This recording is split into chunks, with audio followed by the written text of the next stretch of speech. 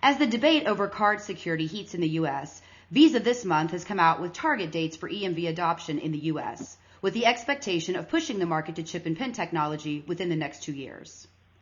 How will and have issuers and merchants responded? And what advice can the industry expect from networks and card brands? Hi, I'm Tracy Kitten with Information Security Media Group. I'm here today with Stephanie Erickson, Head of Authentication Product Integration at Visa, where she focuses on payment solutions, enhanced payment security, and devices.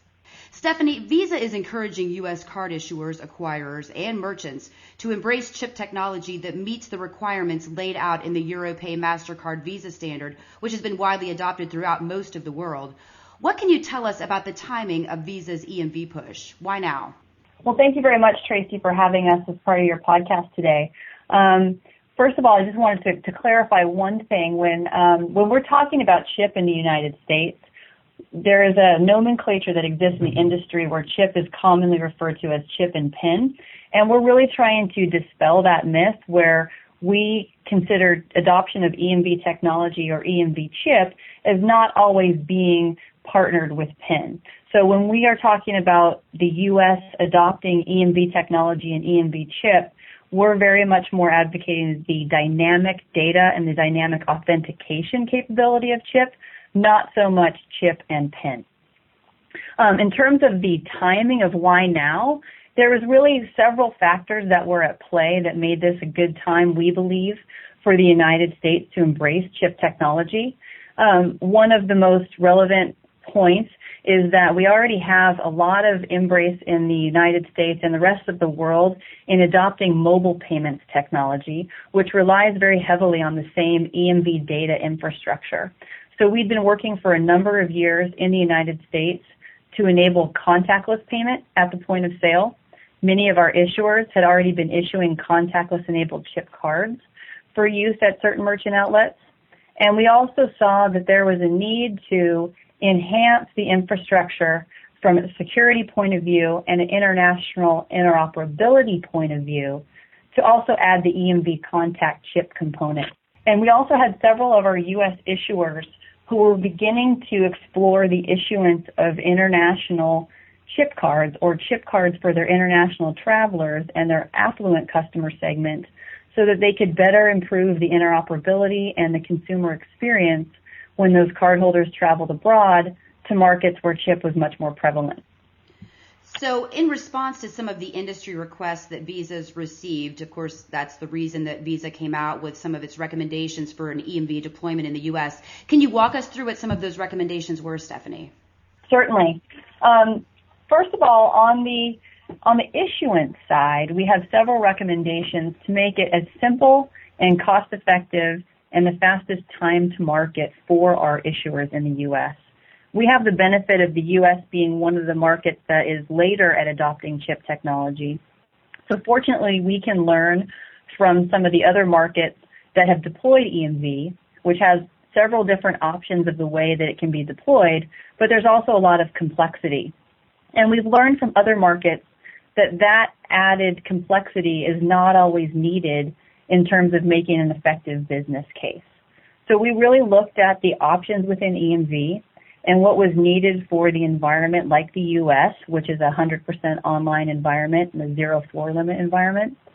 And we looked at the way to implement EMV that would be the most cost effective and the fastest for issuers to get up and running and supporting EMV without major disruption to their business. So from an issuer best practice or issuer recommended practice point of view, we recommend that issuers issue chip cards that support online data authentication or online authentication. And the reason for that is those chip cards tend to be much less expensive to purchase, and they're also much less complex to personalize and issue and get out to the cardholder. So from an issuer point of view, it decreases the card cost to purchase a card that only supports online authentication, but it doesn't do anything at all to compromise the security.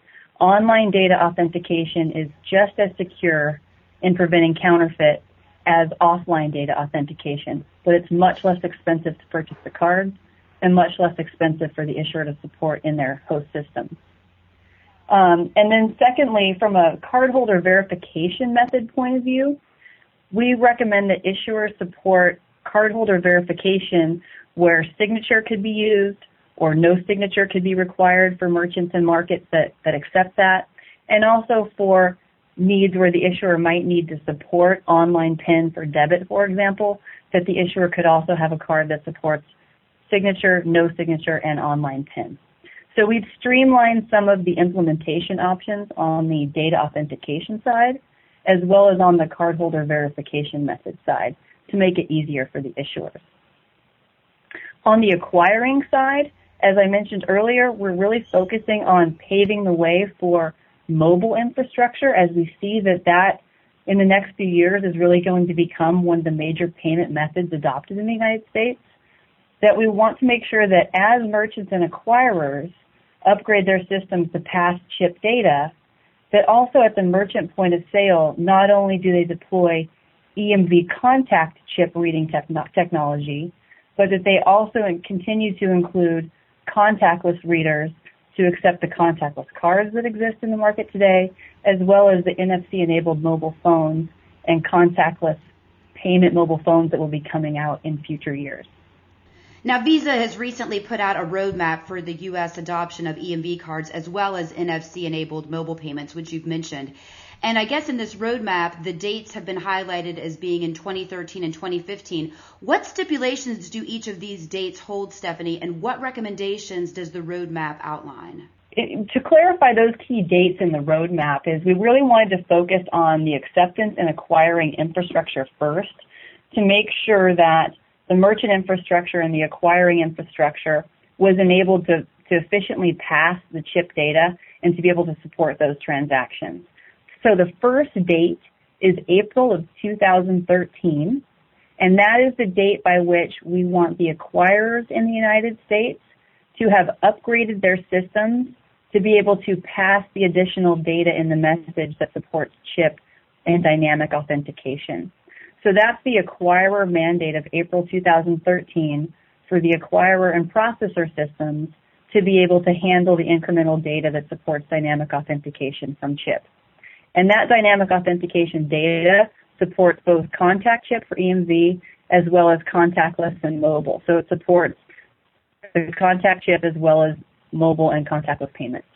The second date is October of 2015, and that is the liability shift date.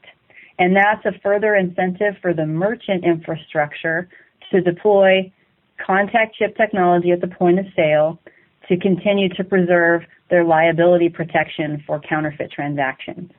So if by the October 2015 date, for those merchants who have not yet adopted contact chip technology at the point of sale, they may take on some liability at that point in time for counterfeit transactions if chip could have prevented that transaction from being counterfeited. And does the roadmap make any recommendations where the transition from the magnetic stripe to a chip card or a mobile chip is concerned? Is Visa suggesting that there'll be simultaneous moves for both credit and debit, or are there any suggestions as far as leapfrogging to mobile technology? We do see that there are many issuers that, from a contactless point of view, will probably focus some of their efforts on mobile technology. But from an issuing of card point of view, we've had just over 10 issuers who have recently come out in market with press releases or actual small issuance of chip cards where they are issuing either contact chip cards or dual interface cards which support contact and contactless to their card holders. And they're primarily issuing those cards for their international travelers and their more affluent card holders, since those are the card holders that will most often experience chip transactions today. But as the U.S. acquirer and merchant infrastructure begins to deploy chip technology more at the point of sale, we do have many issuers that we're supporting in how they would expand their chip issuance to their domestic portfolios and their domestic cardholders as well, or their cardholders that don't travel internationally as frequently. In terms of our recommendations, we are talking more to issuers today about how they would plan for their card reissuance cycles. So as their cards come up for reissuance in the next 2 or 3 years, getting closer to that 2015 liability shift date, how they can plan to have critical mass of their cards in market supporting chip technology as their business case fits. And what about recommendations for credit versus debit or both? Right now, many of our issuers are focusing on credit, and there's been some complexities as it relates to the recent regulation and the Durbin regulation, just as how issuers would be able to manage issuance of debit cards with chip. We do support that. We have some recommended practices for issuers on how they could manage supporting debit and multiple networks with a chip card, although many of them today are just focusing most of their energy on their credit portfolios, their affluent segments, and their international travelers. We do have a few that are targeting their debit card portfolios. We do have a few debit card chip cards in market already today, but most of them are primarily focused on credit for this first part, and then focusing on how they'll handle debit as they interpret more of the Durbin regulation and what that impact is to them. And this is a great segue for my next question, because I did want to talk a little bit about the expense for U.S. card issuers. You've talked a little bit about that, but I wanted to touch on some of the incentives that might be available. Now, when we look at the Durbin Amendment to Dodd-Frank, it does call for some incentive on an interchange perspective where fraud prevention is concerned. Could that be applied to an EMV move? So far, that's something that we're waiting for that we would want the Fed to come out with or to interpret for us. It's not something that we've interpreted in anything related to the Durbin communications, as it relates specifically to the issuance of debit cards with chip. We are supporting our issuers who would like to issue chip in conjunction with their debit cards, whether they believe that's something that will improve their business case or improve the way that they support their customers in providing them with technology that helps them transact domestically as well as when they travel. But as it relates to the Durbin regulation, that's not something that we've been proactively talking to our customers about or have interpreted yet from a pricing or regulation point of view from the Fed. And what about incentives that Visa is offering? I know that there have been some incentives from a PCI compliance perspective. Could you explain those? Certainly. From October of 2012, so October of this year, the merchants that have deployed dual interface technology, so EMV contact chip as well as contactless, in mass at their point of sale, would qualify for some reduced PCI validation requirements. So we see that as one incentive for the merchants to help offset some of the costs related with moving to chip, is that we would reduce the burden on them of validating their PCI compliance from October of this year. Now, for institutions that are considering moves to EMV amid numerous other security mandates and considerations, what advice can you offer, Stephanie? I think it's something that we are working with the merchants on, is how do they plan this into their normal terminal and hardware and software upgrade cycles. EMV technology and contactless chip technology, fortunately, has been around for a number of years. The vendors that support the merchants in market all have solutions that the merchants can utilize. And most of the merchants that we've been talking about are very interested in adopting this technology for the added security it provides, for some of their customer experience that they would like to be able to offer, to build out their infrastructure to support mobile. And it's more the merchants planning for when best to slot this in to their infrastructure upgrade plans over time. There are many merchants who have just recently upgraded their infrastructure, so they're planning to make this part of their next infrastructure upgrade. And there are several merchants that we're talking about that have plans over the next year or two that are actively talking to us about how to include this and incorporate chip into that infrastructure upgrade. So I think due to the cost that most merchants have of running their infrastructure, we're trying to make sure that the dates that we've set out are reasonable, that the PCI incentive, the TIP program incentive we have is meaningful and provides some value to the merchants, and also that as merchants begin to adopt this technology over time, that we give them several years in advance of the liability shift date in order for them to plan how their infrastructure can incorporate this technology.